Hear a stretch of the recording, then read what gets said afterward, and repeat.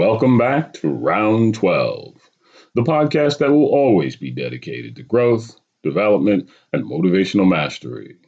I am your host, Sensei Roger B. Hamilton. Thank you for joining us again today for another episode of the Round 12 podcast series. Let's go get it. Reaching for more.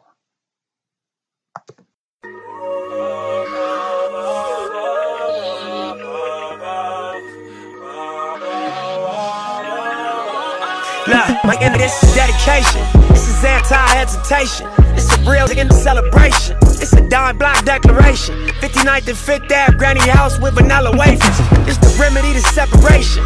Tupac of my generation. Blue pill in the open matrix. Red rose in the great pavement. Young black nigga trapped and he can't change it. Know he a genius, he just can't claim it. Cause they left him no platforms to explain it. He frustrated so he get faded.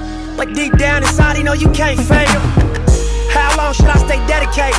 How long till opportunity meet preparation? I need some real work and reparations, or I run up in your bank just for recreation. Dedication, hard work, plus patience. To some more of my sacrifice, I'm done waiting. Told you that I wasn't playing. Now you hear what I've been saying. Dedication. Dedication.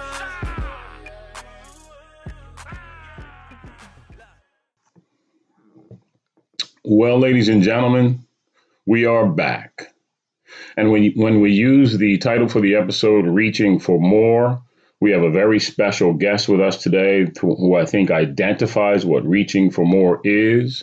And ladies and gentlemen, if you would please welcome Mr. Corey Lombard. Welcome to the program, sir. Welcome to the program. Thank you, Sensei. I appreciate it. Oh, it's my pleasure indeed.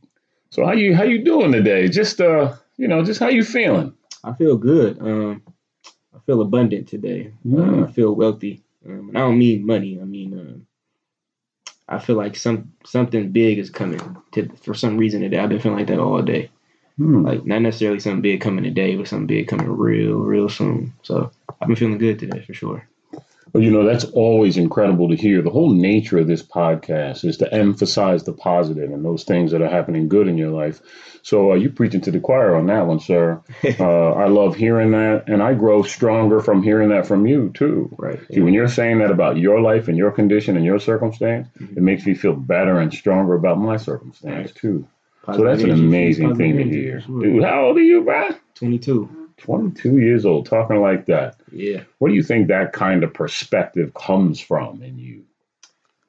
Just the way I was raised. My parents always, like, when I say always preached moral commitment. And that's a term I didn't start using until I got older, like, because that's how I identified with it. When I was younger, I didn't really understand. They would always preach that we're here to serve each other, right? My mom is big on the Bible, big on God. I wouldn't say she's a huge Christian. She did take us to church when we were younger a lot. So she would always preach that we're here to serve each other. And God put us on this earth to use our talents, abilities, skills, whatever it is you want to call it, gifts, to help each other and serve each other and help elevate one another. Because if we're not doing that, then we're aimlessly just living life. So that's something my parents always instilled in me, always wanted to make me understand. And that's something I didn't really get until I got a little older and started, just observing. Another thing that my perspective really has been formed because I'm observant. My dad is responsible for that. He used to tell me all the time, be aware of your surroundings. That's another thing I didn't get at all until I got in high school. Be aware of your surroundings, be aware of your surroundings. And I thought he meant like be aware of like danger, like somebody about to shoot up a party or something, be aware. And that's not necessarily what he meant. That's more so keeping your head on a swivel. What he meant by be aware of your surroundings is pay attention to everything that goes on around you, because it develops you, you know what I mean? Like it develops your mindset, and it develops, how you approach life. So what he meant by, just be aware of your surroundings is really just pay attention to what you bring around yourself. The type of people you bring around yourself, the type of energy you surround yourself with is important. So my perspective literally has just been formed around my parents and the type of family I was brought into, the household I was raised in. So, man, that is one amazing perspective. And you know, what it makes me think about is that education doesn't just come from the walls of a high school, college, or university. Definitely. Oftentimes they come from simply paying attention to your environment and what's happening in that environment and absorbing the information and turn it into useful tools for development. Definitely. And it's funny how I will always be a student of human nature. For the rest of my days, I pay attention to how human beings conduct themselves so I can understand what's going on in my environment and maybe even improve on my own behavior by watching others too. So I think that that's right on the money. Yeah. You know, before we go any further, I think congratulations are in order for you. Coincidentally, we're talking about education because you recently graduated from Howard University. Is that right? Yeah, I did in May 11th, 2019. Started August 24th, 2019. Count the days, baby. May 11th, 2000. Yeah, man. Putting in work. Yep. That was the longest 4 years of my life, man. I know, but the grandest, greatest to date years of your life as well, I would imagine. Yeah, right? Absolutely. Now, since I attended Morgan State University right down the street from Howard University in Baltimore, Maryland, Howard being in Washington, D.C., is that right? Yeah. Well, let's explore this for a minute because Howard is known with an acronym called HBCU. Yep. Maybe you can tell the audience, for those that don't know, what HBCU stands for. Right. I feel like it's a big misconception about HBCUs, right? A lot of people, when they think HBCU, they think, especially people that aren't Black, they think, oh, it's an all-Black college. Like, no. HBCU is a historically Black college. And that's something that I had to understand when I first got there, because I had that misconception too. I thought it was going to be all Black people there, right? I get there and there's people from Nepal, people from India, people from Indonesia, Asian people, white people. So, and there's so many different types of Black around the world. Like we, as African Americans, we sometimes forget that there are Black people in other places. So, HBCU to me ironically means diversity, because there's so many, like I said, just so many walks of life within our own community that we don't even pay attention to until we're exposed to it. So that's what it meant to me, HBCU. And historical. I love that the word historical is thrown in there, right? Yeah. Because when we talk about the American condition and our form of economics, and we say historically Black, effectively, there was a time when that was the only place Black people could go for an education. They were allowed in other places. Exactly. So it's good now that we've broadened the spectrum and everybody is invited. And I think it speaks to the absolute culture of us as a people and how we operate. We're so welcoming. We're grand and excellent. And honestly, many times people don't think of us that way. So I love your description of what that acronym means. Right. So what was your major? I majored in economics and I minored in political science. So. And why that goal and that structure of goals, as it were, for you? What was your personal goal and directive after all that? I've always been my mom.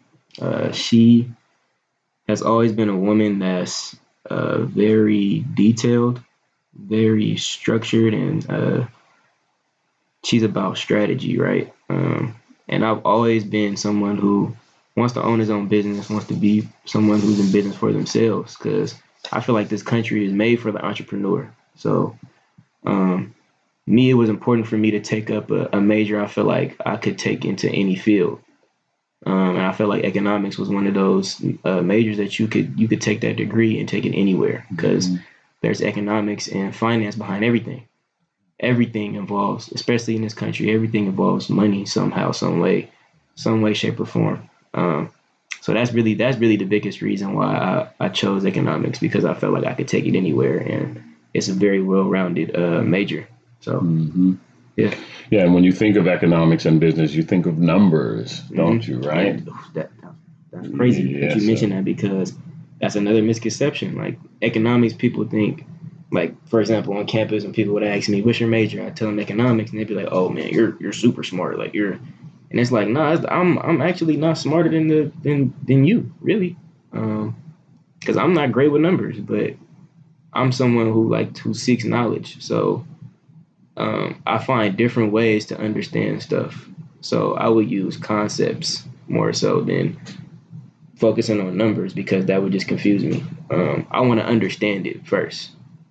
Get me to understand it, and that's when that's when the breakthrough happens. So really, economics ain't all numbers. A lot of it is, economics really is a science, which involves numbers, of course. But what I mean by that is it's people orientated, just like anything else. So really, all it is the study of consumer behavior. Really, that's really all it is. And there's two different ways you could look at it. You could look at qualitative, which would be more so looking at stuff that doesn't involve numbers, and quantitative is more so numbers, people that like that type of stuff. And there's two different ways to look at it. So that's just how I like to look at it. I like to look at it from the perspective of consumer behavior and paying attention to people and what they do, because that'll tell you more than you sitting here trying to crunch numbers all day. Because if you're not good at it, then you're just not good at it, and you got to accept that. So that's what I did, me personally. Yeah, effectively, I think you're describing accounting. Yeah. Accounting and economics are slightly different in their focus. But what I love about what you said is the emphasis on science. Mm-hmm. There's effectively a science to just about everything, frankly. Yeah. Right? And we also get these misconceptions about what things are, and that's why I found the humor in throwing numbers at you, and you responded brilliantly, because I think that it tells us that you understand, what this is and its description and its function. And frankly, I also think about how that associate of yours who asked you what your major was and, wow, you must be really smart, means to me that they distance themselves from, quote, being that smart. Right. And they'd rather not work as hard, etc. And I think what happens there is we give people an idea about just how smart they are when they're young. Mm-hmm. And they say, oh, I'm not that good at math. And so they don't try as hard. Yeah. Oh, I'm not that good at English. Right. And then they don't try as hard. Right. And they limit themselves and put themselves in a pigeonhole. Mm-hmm. Well, I always think pigeonholes are for pigeons. I think the rest of us can effectively be as good as we want at many, many things. Yeah. Only nobody really told us that. Yeah. So I always think in terms of those folks that give us those limiting comments to, broaden your spectrum a little bit, man. Open up your dreams, open up your desires, and a lot of great things can happen. Right? Don't you think? Yeah, that's something one of my professors mentioned, actually. My professor for, I think it was macroeconomics. Mm-hmm. He told me, I had mentioned something in his office, like, I guess everybody ain't smart, or something like that. And he said, no, I'm going to stop you there. Everybody is smart. I don't care who they are. Everybody is smart. Everybody is inclined to do something. They're good at something. So it's funny you mentioned that, because especially within this with topic economics, because my economics professor told me that exact same thing about a year ago. Mm-hmm. So. Amazing. Well, I'm honored and pleased that anybody who's moved on in their teaching career would be thinking similar to me, because I approach it all very humbly. My job is to learn. My job is to grow as a human being for the rest of my days from here. Mm-hmm. So it's good for me to parallel with somebody who's using their brain as well, too. So bravo to him, and I'm glad I could humbly be in there in his, in his category as it is, So hopefully we'll keep thinking good thoughts as we move forward.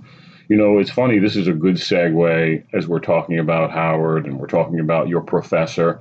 What do you think the experience at Howard did for you? Did you get a perspective about their history and what their goals are as an institution and what to teach you? What do you think about that experience? So Howard's motto is truth and service, right? Mm. And I think that goes back to what I mentioned earlier, my upbringing. It parallels with that. Always being someone who's pure and genuine, a genuine heart, and is about serving other people. So it's important to when you are serving people, you have to have a genuine heart. You have to be pure, because if you're not, you're gonna have a lot of ulterior motives, and you're gonna be manipulating people, and that's not serving people at all. You're doing a disservice to to the what's the word I'm looking for? You're doing a disservice to society if that's what you're doing. So, what about your original question?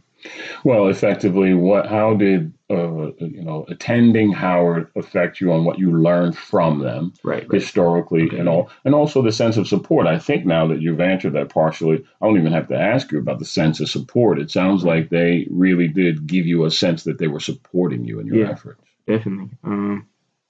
I feel like Howard definitely completely changed my perspective about entrepreneurship. Because, like I said, when I was a kid, I always wanted to own my own business. I always wanted to explore that, but I never knew what that looked like, right? Mm-hmm. Until I went to particularly Maryland, right? As you know, you lived in Maryland. You went to college there, so you know in certain parts of Maryland there are very affluent Black people, and that's the first time I've ever seen it with my own two eyes. Like, besides somebody that, you know, is selling drugs or doing something in the streets to get some money, some fast money. I've seen people that are like Black and wealthy, like for real, businessmen owning businesses. Their wife owns a business. Their kids are when they retire, their kids are gonna take over the bit. Like, I've seen that with my own two eyes, and it was like, dang, like, it's possible. Like, I can do it. There's people that look like me doing this. And that's when I really decided, okay, I need to figure it out, because I'm gonna own a business. Now, it went from I want to, like, I that's my dream. I want to do that too. I'm gonna do it. Like, I'm committed to it. I'm dedicated to it. It's gonna happen for me. So that's one thing that Howard did for me for sure. And another thing I feel like Howard really, really, really I want to commend that school for is just really changing my perspective on self. If that school, being there for the 4 years, really made me more self-aware. It gave me a lot of time to self-reflect. Being away from home, being away from friends, family, you really get to understand who you are. And I was just talking to somebody yesterday about this. It's funny. I feel like there's 2 stages to like really finding yourself. The first stage is like self-awareness. So I feel like that's what school did for me. Just being more self-aware and watching myself, observing myself and what I do in certain situations and how I handle myself. And then the second stage would be taking that awareness and those observations and doing something about it, trying to improve on your flaws or leveraging your weaknesses with people that you're building with, and then using your strengths to leverage their weaknesses. Like, so. And I feel like I'm in that stage right now, the second stage, just using those observations that I had in school and when I was coming back home for breaks, you know, kind of using those situations, those observations, and then working on those and my flaws and all that stuff. So I feel like those are 2 big things I took away from Howard University for sure, is just my perspective on entrepreneurship, my perspective on myself. So. Well, I commend you for your clarity of thought on all this. Right. And, you know, that study that you put into your major, economics, and in the environment you did it in, it's showing in you. It's emanating from you. Right. I mean, I think that the way you're representing what happened there is very, very positive. I'm just pleased to have you. I think that the comprehension you have over all this is really outstanding. Now, speaking about being from California originally, right. Gosh, we went to school a long way from home. Man. How did that feel? Any lonely days, any craziness over there, or did you make a quick adjustment? How did it feel? You know, it's crazy. I'm one of them people, I'm so adaptable, like, and it's like, as humans, of course, we all have adaptability. We all adapt. It's just natural, but some do it quicker than others. And my dad would always preach to me, like, a man is always able to adapt to his environment and his circumstances. So that's just something I always sat with me. And when I got in college, it was just no different. Like when I got there, I adjusted quick. Like I'm a very quick learner. I pick up on stuff very fast. And once I learn it, once I get it down, game over. Like it's over with. So that's pretty much, yeah, that was cool. But the only thing I feel like I had a hard time adjusting to was trying to be a student athlete as a college student. That was the only thing that I didn't get down maybe from like until my junior year for real. Man, I got to jump in here too, because the synergy that you and I are operating from here today is amazing to me, and I'll tell you why. Because I was just going to ask you about your entrance as a student athlete into Howard. And this is the same thing that happened on the previous 6 questions, actually. Mm-hmm. Yeah. So I love your flow, baby. Just keep going. Stay with me. That's beautiful. As a student athlete in the past myself, too, and riding those buses to meets and et cetera, I know what those challenges are and studying, trying to keep up. So tell me what your experience was like in a bit of detail. Was it generally study? Was it something you did like every Tuesday? You always sat in the library, or did you have a rhythm, or did you just try and catch up as best you can? I feel like for me, it was just self-discipline, really. That was the first time in my life I was on my own. And like you said, I was so far away. So I adapted to a lot of things like easily, like the environment, the people, just the community. That's what I adapted to fast. But the hardship I had was adjusting to the self-discipline I needed to have in order to be a successful student athlete. For example, my very first meet in college, I got suspended for that meet because I didn't finish my study hall hours. Oh, no kidding. I didn't finish my study hall hours, and I missed out on the opportunity to make the relay team the first meet because I'm sitting here BSing on study hall. And all I got to do is go in there and sit. Like, my excuse was, it's too hot in there, or I don't ever get nothing done in there. And I didn't realize those were all excuses until I got older. 2 years later, my junior year. That's when I started to get more self-aware and starting to understand who I am, why I do stuff. So, yeah, that was definitely what I had a hard time trying to adjust to, just student athlete life, trying to keep up with your studies and be good on the track, being up at 6 a.m. and being up at 2 a.m. studying. So 6 a.m. for practice. I'm hearing this and having learned so much about life myself too, and many of us, I would easily say most of us, and especially men, we're a little dumb in the beginning. Man. And you're talking about your pops here now. It's funny how the older you get, the smarter he gets, right? Yeah, that's a good way to put it. That's a good, because when I was younger, it was like stuff he said, I'd be like, that doesn't make any all sense. The advice we give you in the world doesn't mean anything until it means something, right? So that's why parenting can be a difficult task, because you're speaking to deaf ears sometimes, but later it all adds up. And so I'm just so happy for your father. Of course, I know your father very well. And he's an outstanding man, great coach as well, too. Yeah. So that helped you with that mentality. And he could have held it back if he wanted to. He was preaching to you all the time, like, look, son, I got to have you make it. Yeah. And of course, my son Ali, I've been talking to him in his ear the same way. Yeah, exactly. So I just got to tell you, just bravo, man, bravo. I think that's why me and Ali are so close too, because I think our fathers, it wasn't exactly the same, but it was similar to just y'all always being teachers. Right. And not always approaching us as a authority figure. Y'all would come and talk to us instead of trying to be. Now, of course, I got whoopings. Well, my dad old school, so so am I. Yeah, I seen you whoop Ali from the school before. So oh my God, it was bad, huh? I know. So I got approached a lot as a student to a teacher from my pops a lot. So that's something I definitely appreciate him for. Not always wagging his finger in my face, more so him trying to teach me lessons. Well, I think you're trying to impart some wisdom, some knowledge, and you want them to get information that sometimes you can't get them to hear without stopping them in their tracks. Yeah. And I think that's really all that thing is, that whole physical part. Because if someone loves you desperately and they haven't abused you or whatever, and they're trying to get your attention, they're trying to take the message they're giving through your ears and bring it through your body so they can all connect, right? Yeah. And I don't know if we even realize the science when we're doing it, but we just know we're committed, we're 100%, And on my watch, I can't let this kid fail. I gotta get it in his head somehow. Yeah. And it's funny. It's a strange place to be too, because you don't like having to discipline.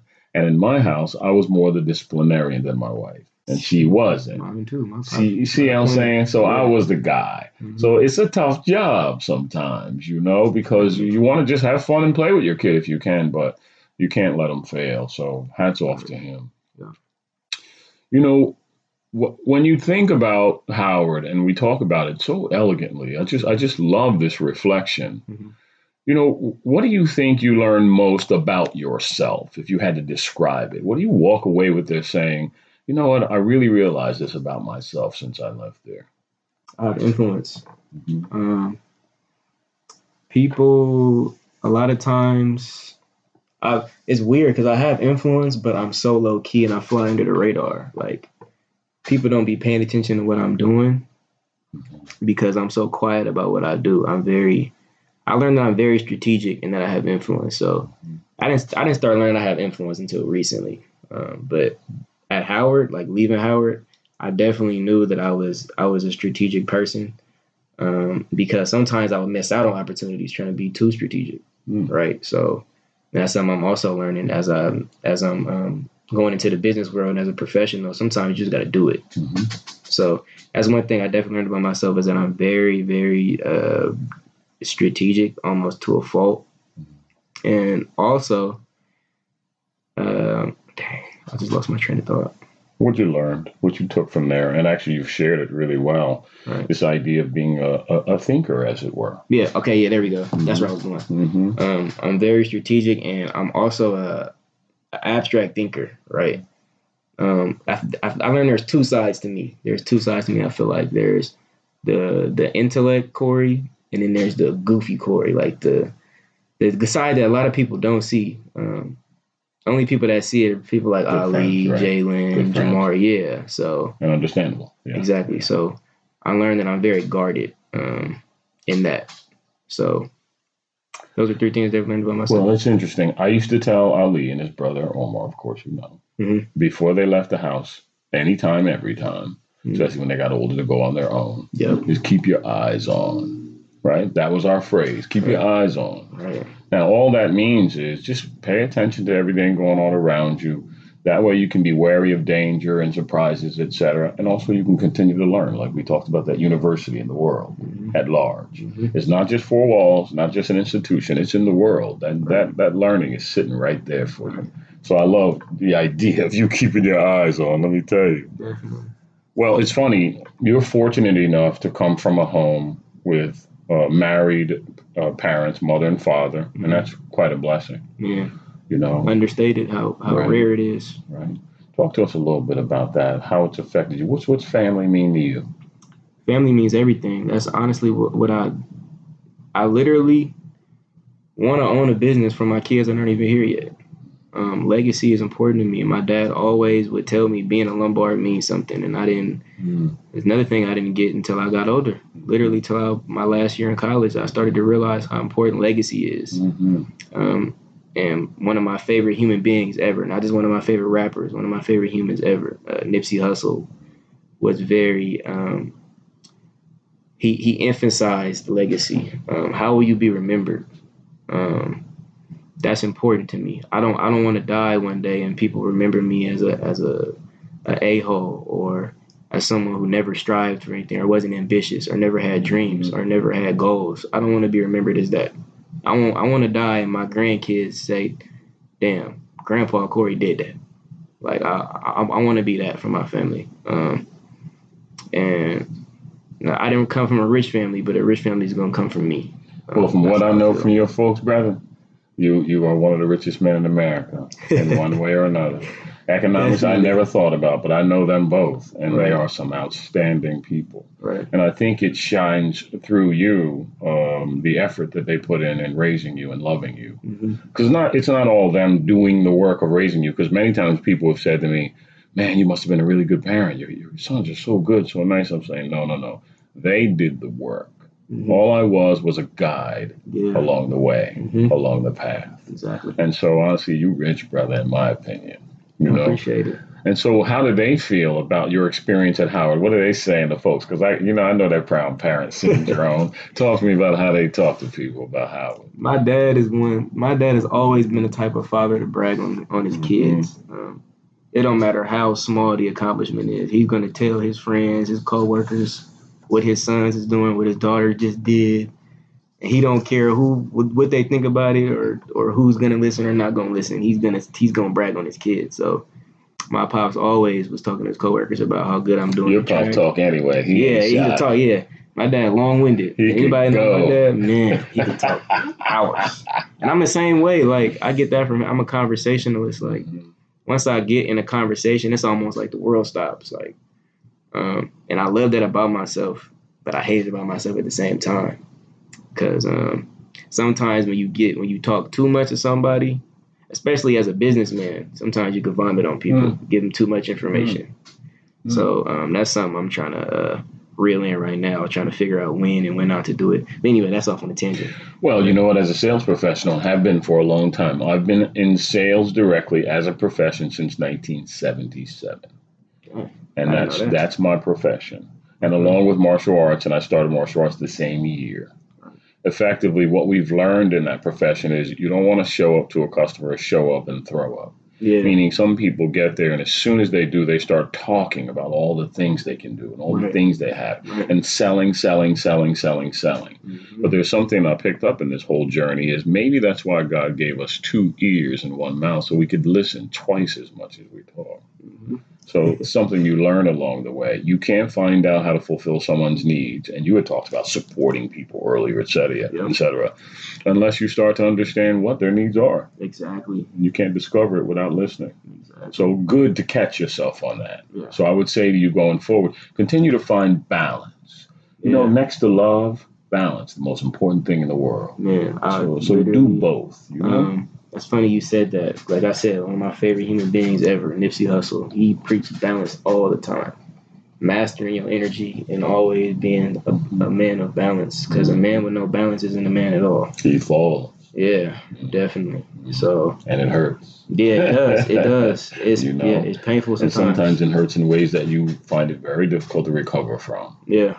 So the sooner you find balance, the better for your movement, as it were. It's a painful process for sure. So sometimes because it forces us towards self-awareness. Yeah. We have to take personal inventory on who we are, what we're thinking, what's important to us, where we're trying to go. Right. That's the thing about establishing goals too. You really have to take a few minutes and figure out what you're really trying to do and then set it. Yep. And then get to the business of doing it and then adjust along the way because sometimes things don't work out exactly like you planned. It's funny you say that. And that's the thing that's we was just talking in a meeting today in San Jose about goal setting, right? And a lot of times people don't plan to fail, but they fail to plan. Yes, sir. So and when you fail to plan, you do plan to fail. Yeah, definitely. So we was just talking about how people a lot of times they hear wealthy people or successful people saying you got to have goals, you got to have this, you got to be goal driven, which is true. But there are 2 major steps before you even get to the goals part. First, you got to have a dream. You got to have something that you're chasing. You got to chase a dream. Period. Point blank. The second thing is you got to have vision. And all that means is just direction. Where are you going with this? Where do you see this going? Where do you see yourself 5, 10 years from now? Vision. And with that vision, that gives you your goals, right? Because goals are temporary things. Because once you hit them, you got to set new ones. That's the elevation about it, the elevation part. That's how you get higher and higher and reach for more, like you said, your title. So, yeah, that's how I feel about it's interesting with dreams too. Dreams and your forward direction are emanating from dreams, and so essentially we're talking about establishing a connection with your truest why. Like, what's your why? Yeah, I'm running track. Why? Well, I really love it, and ever since I was a kid, or I'm majoring in economics. Why? Right. Hey, I'm in a business opportunity and I'm really progressing. So why that business, et Right. cetera, et cetera. Right. I think the sooner you can get in touch with your why, Mm-hmm. you can figure out your how, you Yeah. can figure out your Why, when, the and you vision, can figure yep. out your where, and Exactly. adjust accordingly, huh? Exactly. And that's one of the hardest things to do as a like transitioning from a college athlete to a professional in any business is trying to find those whys, right? Because the structure of regular life is so different than sports. Sports is something that keeps you aligned with discipline. And you right? can depend on the rule Yeah, structure, right? exactly. Isn't that funny? Yeah, Life works different a little bit, doesn't it? You lean on that, like you're looking for that. That's something Yeah. that you're seeking. Yeah. Life requires 20 million times more self-discipline than sports ever did for me. You gotta really be a self-motivator. You cannot be someone who is, who doesn't talk to themselves, who's not doing your affirmations, not talking to yourself all the time, not being positive.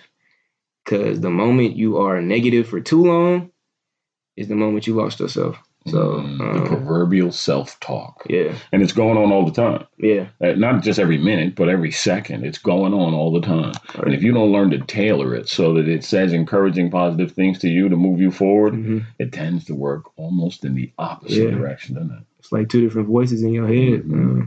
Competing. Yeah, right? literally. For the audience. Yes. Right? Yeah, absolutely. Something that I've fought, I still fight to this day. I'm probably fighting until the day I die. All of us will. Yeah. But frankly, I've learned that the only thing in this world, anywhere, that you can fully control, not the weather, not taxes, what your mom's making for dinner, whether your car is going to break down or not, is your own thoughts. Right. When you can get a handle on those, then suddenly you have a handle on your life and you can start to drive your own car, as it were. Yeah. Makes a huge difference. Definitely. If your family, like, they're not here, so, and if you wanted them to know something, what would that one thing about you that you would want them to know collectively? What is it about Corey, mom, dad, sis? That I'm a leader. I want y'all to know. That I'm a leader. And I think my parents understand that. I think my parents and my middle brother, Brandon, I think he understands that too, that I'm a leader. My oldest brother too. I think they actually all understand that now that I'm thinking about it. Let me find something different then. Hey, let me tell you something. They may, as is many times the case with us, parents and all, we know the kid pretty good, when we raise him. So they may already know it. But I think it's really important for you to say this stuff out loud. Right. I think first for them to stay continually connected with you, but then also for you to be as clear as possible about you as well. Right. Funny thing, we say it out loud and actually we acknowledge that it's really happening. I got another thing. I'm a leader, and I'm very open-minded, and that's something that my mom will never understand about me, because she's so detailed. Like, that's why I say it's two different sides to me. I know your mom. Yeah, she's so detail-orientated. Like, if you don't have a written-out plan from start to finish, she's gonna be like, I think you should rethink it, right?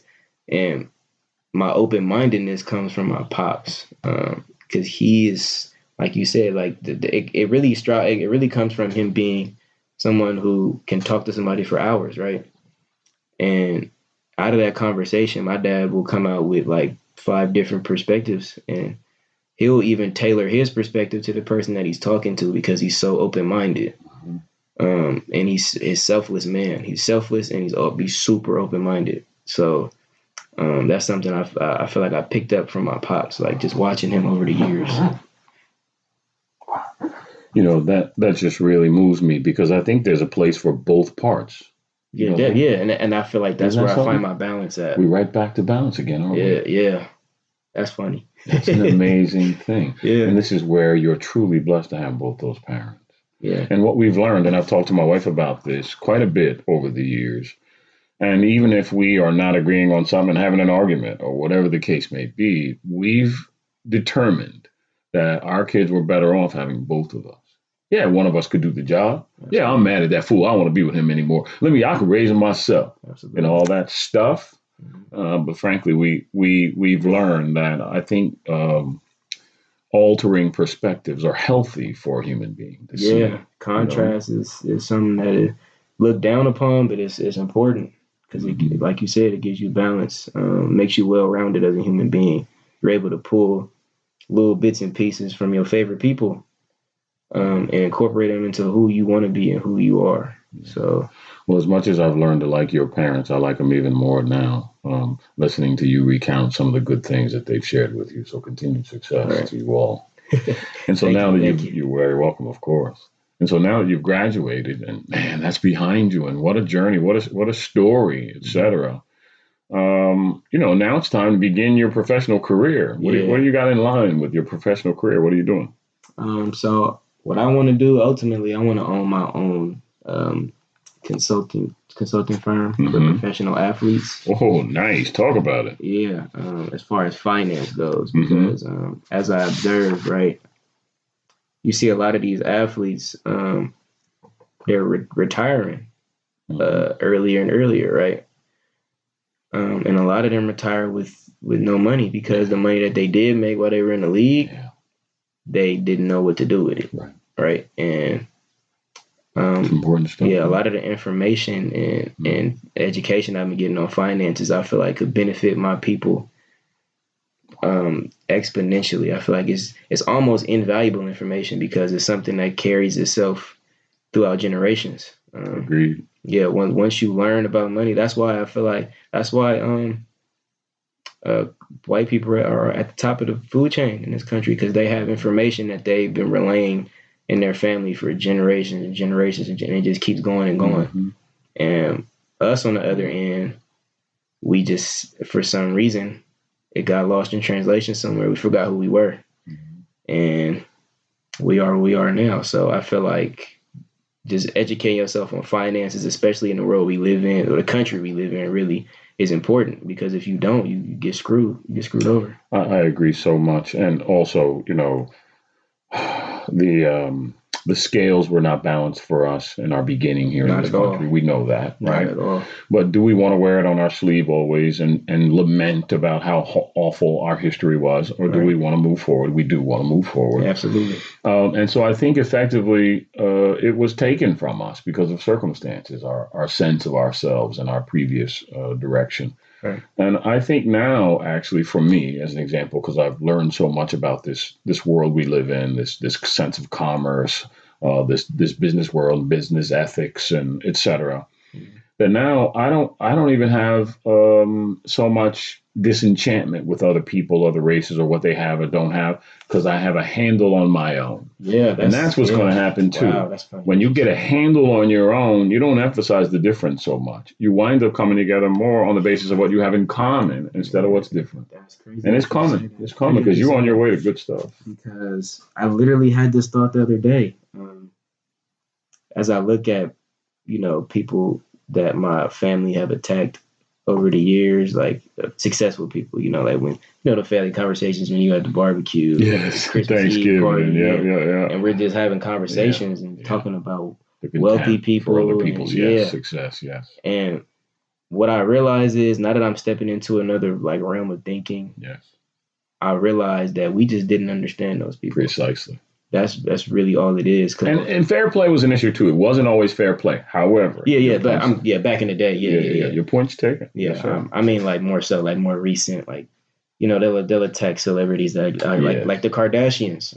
A lot of times we attack them, but really, if you really look at what they've done as a family, it's honestly, Kris Jenner is a genius, and you got to give her credit. She understands. I like that respect. Yeah, I like that respect. She understands marketing. And she understands how people react to things, and it's like I don't see how you can't appreciate that type of application of knowledge. I feel like, and there's a unity factor in there too. Yeah, sticking together. Yeah, building your team. Yeah, that's really why I respect it. It's like their family. You want to go fast, go alone. But you want to go far, like this. Go with your people. Exactly. Exactly. So, Yeah, I feel you on Point that level. taken. Point That's taken. definitely something that I've really been thinking about lately. It's just dang, like my whole life I've been taught these people are bad people, like these people are this and that. Mm-hmm. And when I really analyze and like study, like nowadays I've been studying just successful people, just watching their moves, listening to interviews, podcasts, little bits they have on YouTube, short video. I don't even care if they're successful. I want to hear them. Well, there's a phrase that success leaves clues. Yeah, it does. So when you follow and you take a look at that path they've traveled, sometimes they leave some nuggets for us to pick up and learn from. Right. It's amazing. Definitely. Well, you've been a college athlete, a top level college athlete, right? Mm-hmm. So that means you've been very healthy at some point in your life. Yeah. So how about now? How did you, as you walk away from all that, do you still feel a sense of commitment to health and fitness? Is it important to you? It's almost subconscious. Like sometimes I literally will catch myself like in the middle of a week where I've been like eating bad, right? And it happens to all of us. Yeah. And then I wake up in the morning and be like, dang, I'll look at my body and then like start paying attention to how I'm feeling throughout the day. And it's like, man, I need to find something that gives me that discipline that track did, that made me want to be fit and made me want to be healthy. And I feel like I found that with you in this in boxing. Yeah, definitely, because it's something that I enjoy. One, it's fun, and it's something that keeps me healthy. So definitely it's something I'm aware of all the time because I was an athlete. Have you ever watched the wrestling meet at Howard at all, or any of those guys? A couple times in high school, yeah. Okay. Some of my partners wrestled. Well, so imagine I wrestled, and I walked away from school with that same feeling, like, dude, I gotta find something. Yeah, I'm gonna go crazy. I gotta. You don't go from being that extreme in your fitness and your fitness and have nothing. It's crazy. Right. It goes back to balance, like you said earlier. You gotta have faith.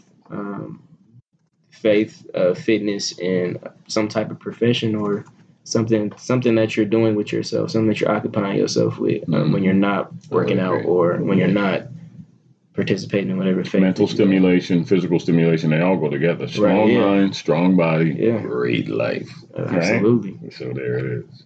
So it's funny, you talked about participating in my power kickboxing class, as it were, and I call it power because we effectively try to make technique really be effective and learn it like really good so that it's good for you. Right. So do you think that there's anything you walked away from there with so far? Have you learned anything that you keep? Respectful. Oh, that's good. That's good to hear. That's one word. That's one way I could sum up what I've been learning, just being around you, is just having respect for other human beings. And it's funny because I literally was just like, have you seen the new movie Joker? No, sir, I haven't seen it yet. I've been hearing all about it. People have been talking about it. Yeah, it's been a lot of reviews, good and bad. No, for sure. Yeah. For sure. So I feel like that movie kind of, I'm trying to figure out how I'm connecting these two in my brain, how I just connected. Well, respect being the key, there must have been either the absence of respect in the movie or he showed respect to something or someone. It was basically, the movie to me, well, it was multiple layers to the movie, but one layer of it was just having respect for others, right? And always treating humans with the same respect that you would want to be treated with, because you don't know anything about that person. That person could be mentally ill. That person could be about to go off the rails. You could do one thing to them that just sets them off and just completely they snap. So I feel like, and a lot of the reviews from the movie is that this is giving crazy people an excuse to do bad things, and really I feel like that's a deflection. People are deflecting what the movie really is trying to get people to see, and that's just looking in the mirror, looking at paying more attention to what you're doing instead of trying to deflect, your deficiencies or your flaws on other people that are mentally ill. It's like, he's mentally ill. He can't help what's wrong with him. So since you are more sane than that man, you need to respect him as a human being, because he is a human being at the end of the day. So, and I feel like that movie just popped up in my head because I feel like that's what you embody. Thank you. Just respectfulness and just being respectful of people in their space. Well, you've even heard me talk about it. Yeah, I definitely have. Yeah, that's something. And I make that announcement because I don't want somebody to think that I'm looking for you to revere me. Mm-hmm. It's not about me. It's about us. It's about all of us. It's about the history of us and the people who came before us. Right. It's about us standing right here now and giving each other's time. Right. It's all the people that will follow us. And you talked about legacy earlier. Mm-hmm. All that stuff ties together to make human beings a great family, a great community. Definitely. And I think when you respect each other in that way, it just helps across the board. And here we think about something like kickboxing or karate or self-defense as violence, right? But it's funny when you do it like that and you're invested, you find that violence is the last thing on your mind. You're trying to perfect a craft and in a room with other people respecting the process. So to have you put that at the top of your list is very encouraging for me, very positive. And I thank you for that. Yeah, respect is. Thank you. You're very welcome. Thank you. Well, you're very welcome as well. I think you know for real, right? Yeah. So, I've seen photographs of you to jump to another subject because it just jumped into my mind and I'm smiling now about it. I've seen photographs of you dressed to kill, bruh, cleaner than the board of health, right? Mm-hmm. And so have you got an affection for fashion and dressing well? And if so, why? How come? What's up with that? I mean, I've seen the suede shoes and all that, man. You're not even supposed to know nothing about that, boy. I get that from my pops. Man. What is up with you? My pops, and he got it from his dad. Mm-hmm. Love that. So it's like, that's just something that runs in my, honestly, I feel like I was just born with it. And my brother too, my middle brother, Brandon. I get a lot of my style and how I, dress depending on the setting. I feel like on the street, like just street clothes, I feel like I got a lot of that from my brother and some of my favorite like entertainers. Mm-hmm. Like Nip is one of them. Mm-hmm. Dom Kennedy is one. He's another. I don't know if you know who he is, or another rapper. Mm-hmm. So my brothers and two of my favorite rappers, I feel like I got a lot of my style from. And then as far as putting suits on and like dressing up, that's definitely my dad. Crazy. And I wore that as a professional attire like every day for the last like 35 years. So it's crazy. I lie. Actually, I got some of my street fashion from my dad too because he wears a lot of sweatsuits. Right. Yeah. But they smooth. Yeah, they cold. Yeah. Yeah, man. And that's something I was known for in high school, was just wearing sweatsuits. They would call me Coach Corey sometimes, or Uncle Corey, or because I look like somebody uncle or somebody coach because I always got some sweats on and some trainers. So that's something that my style, my fashion, definitely I get it from my pops, my brother, and two of my favorite rappers is Dom and Nip. So here's the thing. Mm-hmm. Personal identity, right? Mm-hmm. How important is it for us people, and especially us men in particular, that have a good sense of ourselves with pride and culture and respect? Right. I mean, if you had to talk to someone, what would you say about that? How important is it? All three of those things? Yeah, any or all three to present yourself accordingly. Culture and respect.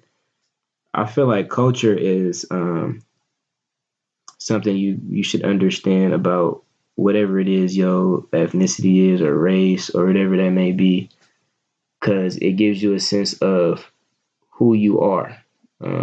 Like you said, self-identity. It kind of lets you know, it allows you to step into your greatness.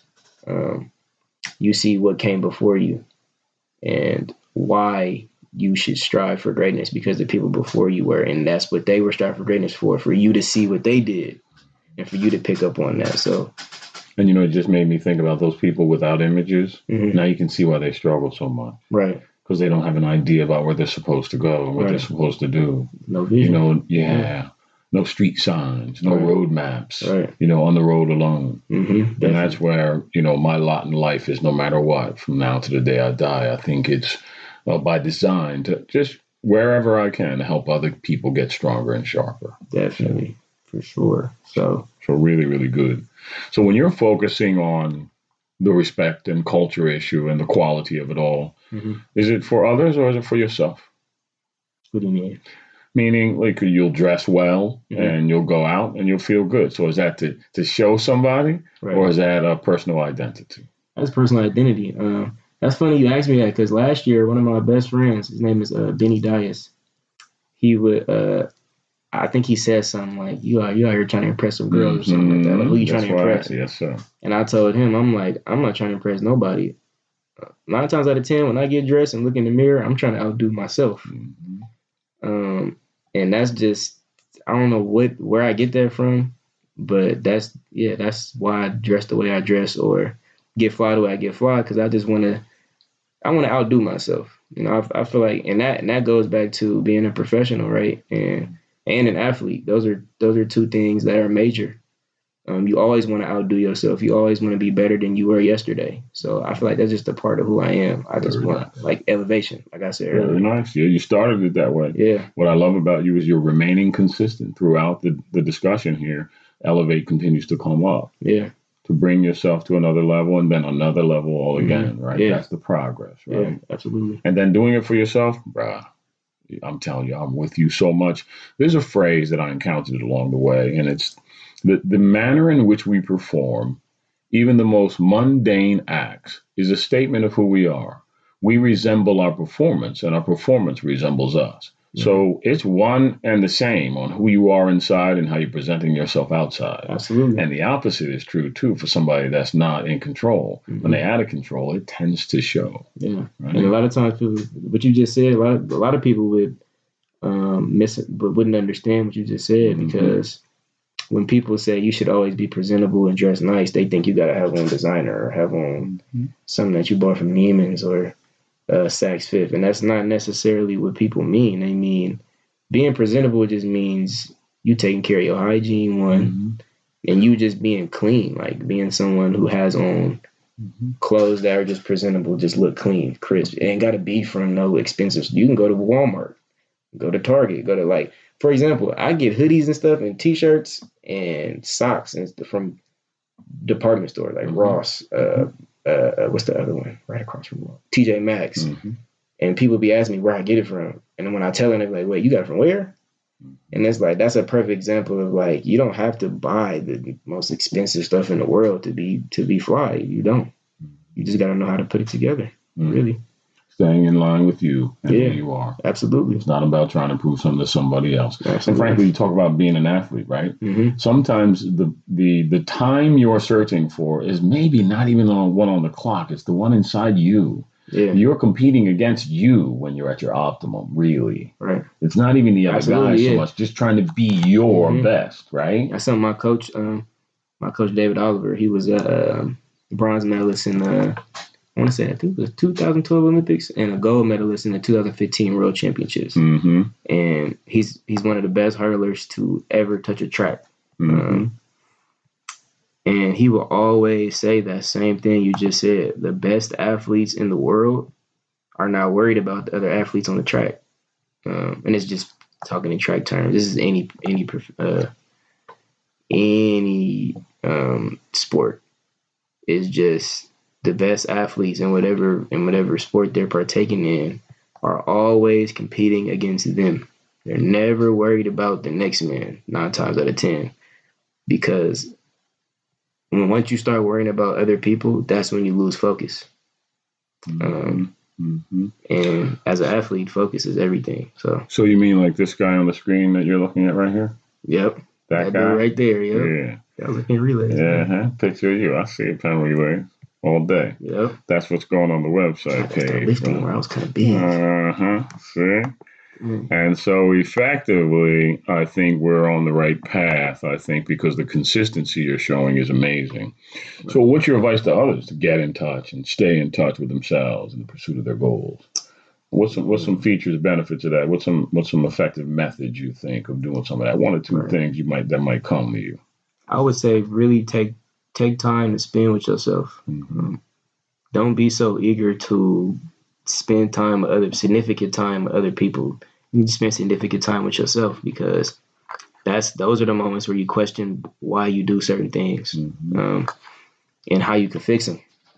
So I would say self-reflection, one of them, and that's one of the hardest things to do as a human being, is self-reflecting, because you don't want to point out your flaws to yourself. Almost, it's like you don't want to believe stuff about yourself, and self-reflection and being honest with yourself is one thing I would suggest. And another would be observing yourself when you're around other people.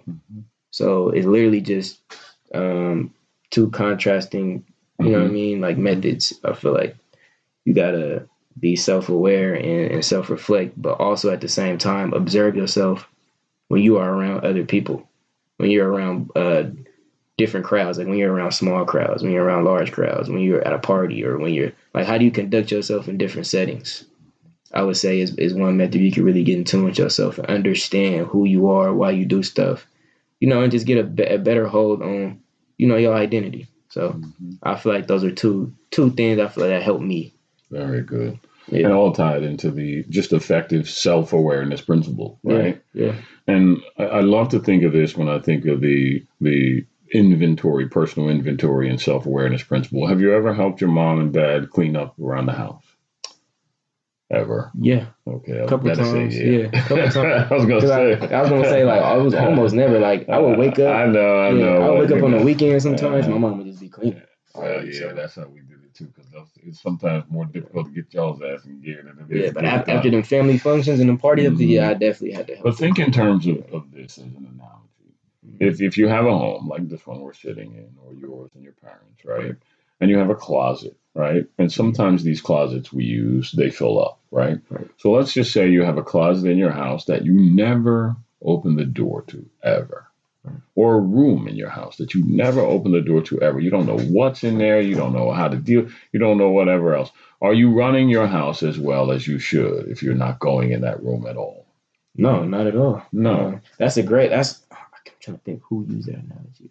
I heard that before. Dang. Yeah, You're going to make me Google it. It'll come to you. Yeah. It'll come to you. I heard that analogy. Yeah, but it's important to know every part of your own house. Exactly. Right? And so how to use it and to maintain it. And yes, it comes with a level of difficulty sometimes, right? Sometimes even pain because you don't want to because there's a memory or something there, right? Or it's too much dust or whatever the case may be. But I love to take care of my house. I like to know more about my house than anybody. And I want to continue to study and understand others so I understand myself better. Oh, I got another method for self-identity. When somebody is trying to tell you about yourself, you should listen. You know, it's really funny. The first thing we do is we feel that it's an assault. Yeah, on our character. And that's literally something I literally just started working on. Trying to get rid of my arrogance, right? A lot of times we want to shove, you know, people's opinions of us off as if they're hating on us or they don't really like us but. And again, this comes back to being self-aware. You got to really, that's the first step, I feel like. And the last two I mentioned are the next one. But just when somebody trying to just yesterday, my mom, I had drove through the fast track because I forgot my cash on the way to an appointment in Benicia. I left my cash on my nightstand. Yeah. And my mom, when I got back home, I told her what happened. And she's like, I'm going to need you to be more intentional with what you're doing sometimes, because sometimes sometimes you can be a freelancer and you get easily distracted. And I wanted to say something so bad. In the old me, like the 2 weeks ago, I would have said something. 2 months ago, 2 years ago. And something in me just told me to take a deep breath and really listen to what she's saying and analyze some situations that I do lose focus and I get distracted and it ends up ending in something that either I got to spend some money or whatever it may be, because I'm definitely going to get fined for that. Dude, bravo, man. Yeah. Bravo, bro. You know, it's back to that principle of emotion and intellect. It's really interesting that there are times when emotion has its place and it's important, like trying to share a relationship with someone, especially of the opposite sex. You're trying to build, you're trying to grow a relationship, you know, it's all good. And emotion has its place. It's really important. Yeah. But there are other times when intellect is better. More important, and counting to 10 before you open your mouth is sometimes one of the smartest things you can do. I've had customers of I've seen every kind of sales and business situation you can even believe. I've had customers be absolutely irately wrong and disrespectful and everything. And I've seen some be very positive and wonderful and warm. Right. But I have learned tact. Webster defines the word tact. And people who know me know that they've probably heard this once or twice because it's really important to me. Yeah. The ability to appreciate the delicacy of a given situation and to do or say the most fitting thing. You can always do something, but can you do what's the most fitting? Exactly. And sometimes it requires us to slow down a little. And think, and stop being so reactionary. There may be some truth in there, maybe, and maybe not. Maybe they're wrong. But thinking about it is worth it. Oh yeah, when my mom speaks about something, your mom, she got your whole life. 100.1% of the time. Yeah, she loves you so. Yeah. They don't doubt about that. Yeah. Plus, he's got world experience, so too, definitely. She's trying to. I will never say I'm smarter than somebody who's been living longer than me. So. Well, that's pretty good of you to say that. Tell Ali when you see him, okay? Ali's also learning too. Really, my dear son is really growing. I'm really proud of him because I see him altering, his perspective over time. Yeah, and he's got a good brain and a wonderful personality and all that stuff. But everybody has to go at their own pace, you know. So and that's where parents' difficulty comes in because they got to be patient, right, and pace themselves too with you. Right. So and that's what we've learned to do. So that's one thing that the business that I entered, the profession world that I entered with finance. That's definitely something I had to learn, that people move at their own pace. Yes, sir. That is right. Because when you get into the business, you want to tell so many people about it. You want to give people this information. Like, bro, you got to come down and listen to it. Like, just sit and listen to what he's saying. And Ali was one of the friends that was with it at what he was with going. But he would more so like be like, oh man, I got something to do. And it's like, I don't understand why some of my friends won't come with me to come see this stuff. And it took one of my mentors in the business, which happens to be my older cousin. He was telling me, bro, everybody moves at their own pace. Precisely. You cannot force somebody to do anything. Precisely. That is right. He said, you just got to give it time. You got to do your due diligence, really. You can't be trying to bring somebody and to see what you're doing until you really start getting a hold of what it is that you are doing. And, wisdom, bro. Yeah, and I was like, man, that makes a lot of sense. And once I started putting my head down and just kind of get more into the business and more into working on me, as for me, just the professional, solely me, that's when people started seeing the results, and that's when it was like, oh man, I'm gonna come down to the office and come. Yeah, or it gets organic. Yeah, it's not forced anymore. No. It's weird because. Yes, sir.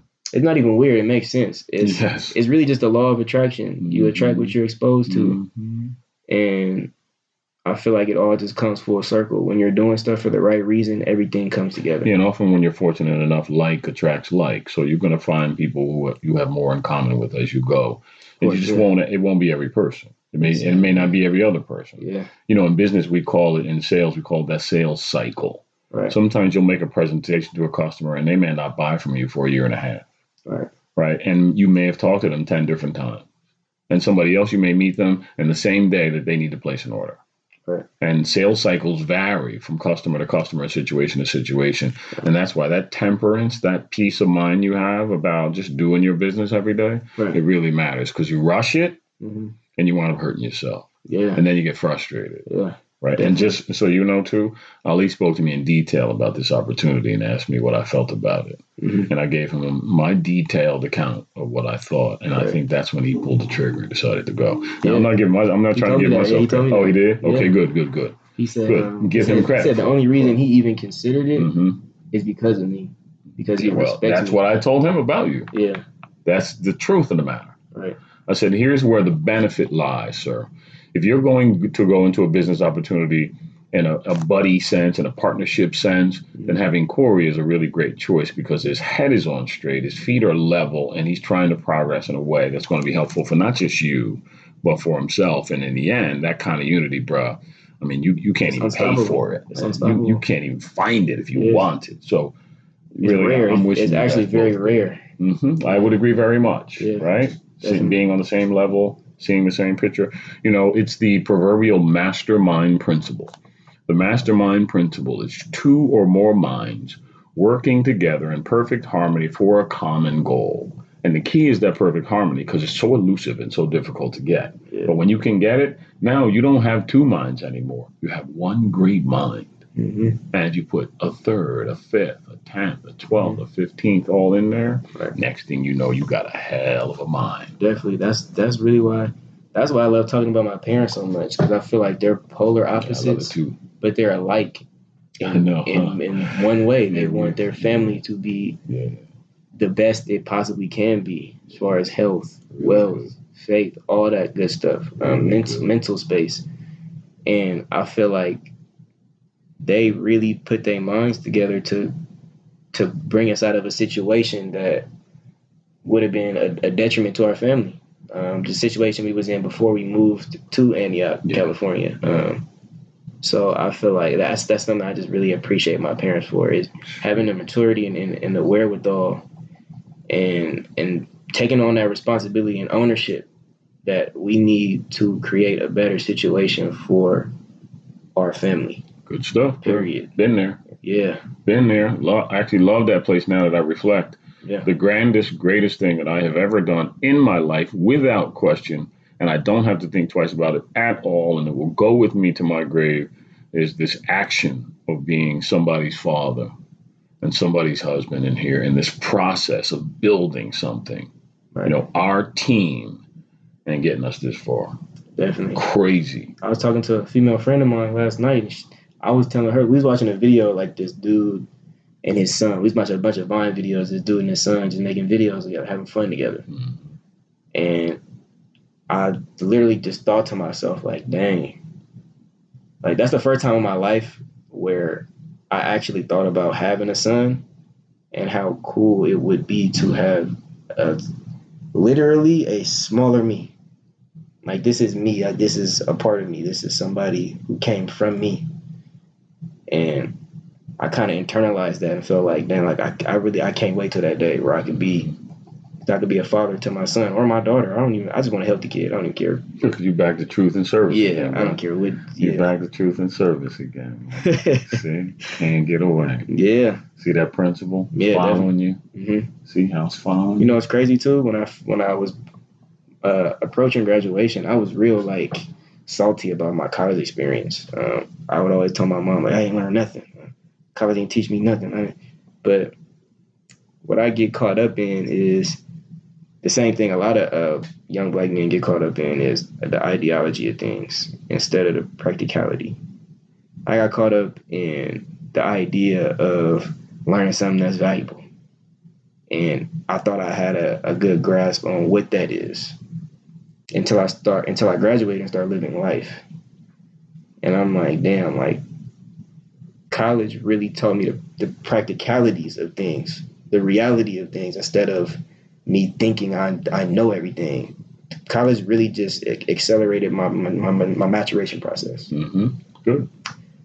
I feel like that's something that it did for me. And strong humility, man. Yeah. It matters very much. It's good to be confident, but it's good to balance out a little bit and chill and definitely learn from some other stuff too. Balance. So where do you go from here? From here, I'm gonna just continue to be a better person the next day and the next day and the next day for as long as I can, as long as God will allow me to. Yes, sir. Very good. I want to keep growing my business, which is in finance, specializing in pre and post retirement, college plans, people with kids. I can help them, debt management. We all know people in debt. Keep a brother posted, man. Yeah, Keep a brother posted. So since I got a housemate here who I'm already seeing it happen, I will be aware of what's going on. So absolutely, at some point we'll maybe have another follow up and talk about where you are from there. Definitely, yeah, we could do that for sure. So I think we've done a really great job today. I think of focusing on some really important issues, but focusing on you, the human being, and that work you put in to try and grow yourself to here. And how old are you, rather? 22 years now. 22 years old. So you see what I'm saying is be proud of yourself for what you've put in to your 22 years. And I think, bro, the years ahead of you are going to be very positive because you're focused as can be. So before we close out today and we move ourselves, away from this interview and on to our life again in preparation for the next one, what word of advice would you leave for the audience? Just any general word of advice about their progress and development, or, any sense of what comes to your mind right now, because you're a smart man and I'd love to hear you close this interview. with what you think is one of the most important things?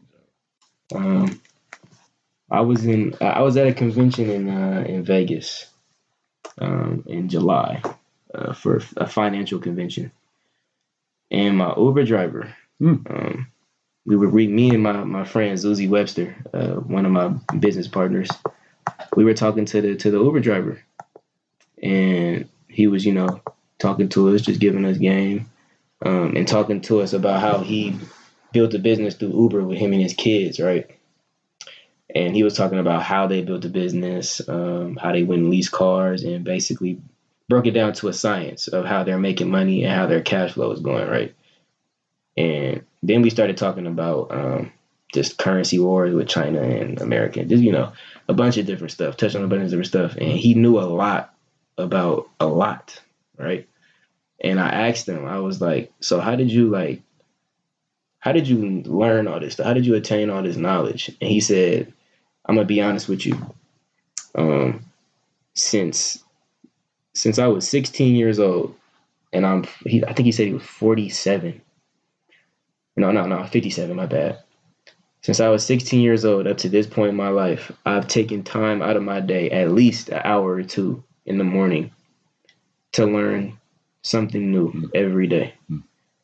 And that's the best advice I feel like I've gotten in maybe the past year, is just learning something new every day, and that just adds value. Like my pop says this too, and I didn't realize my pop said the same thing, just in a different way. He said, learn something new every day. My pops always tells me, add value to yourself every day, whatever that may be, whether that's physically, mentally, spiritually, intellectually, it doesn't matter. Just add some value to yourself every day, because it feeds you as the human being.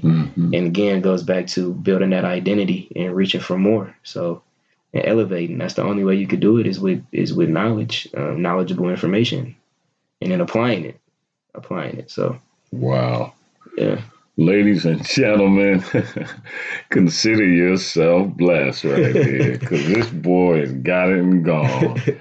So I just got to tell you how pleased I am for this interview, Mr. Corey Lombard. I tell you I'm what. pleased to. Thank you for having me. It's an honor, a great honor, really. With such a respectable man. Thank you. And somebody that I've always raved about, as far as you as a father. Oh, thank you. Because you raised one of my best friends and one of the best human beings that I know. So I definitely appreciate you for that, and thank you for that. Very welcome. That's nice of you. And thank you for having me on your platform, man. It's much appreciated. Let's go. More to do, right? Yeah, for sure. So as we close out, ladies and gentlemen, thank you for joining us again today for another episode of Round 12. May you live as long as you want, and never want as long as you live. May the worst days of your future be like the best days of your past. And may you continue to answer life's bell every time. Until we meet again, time!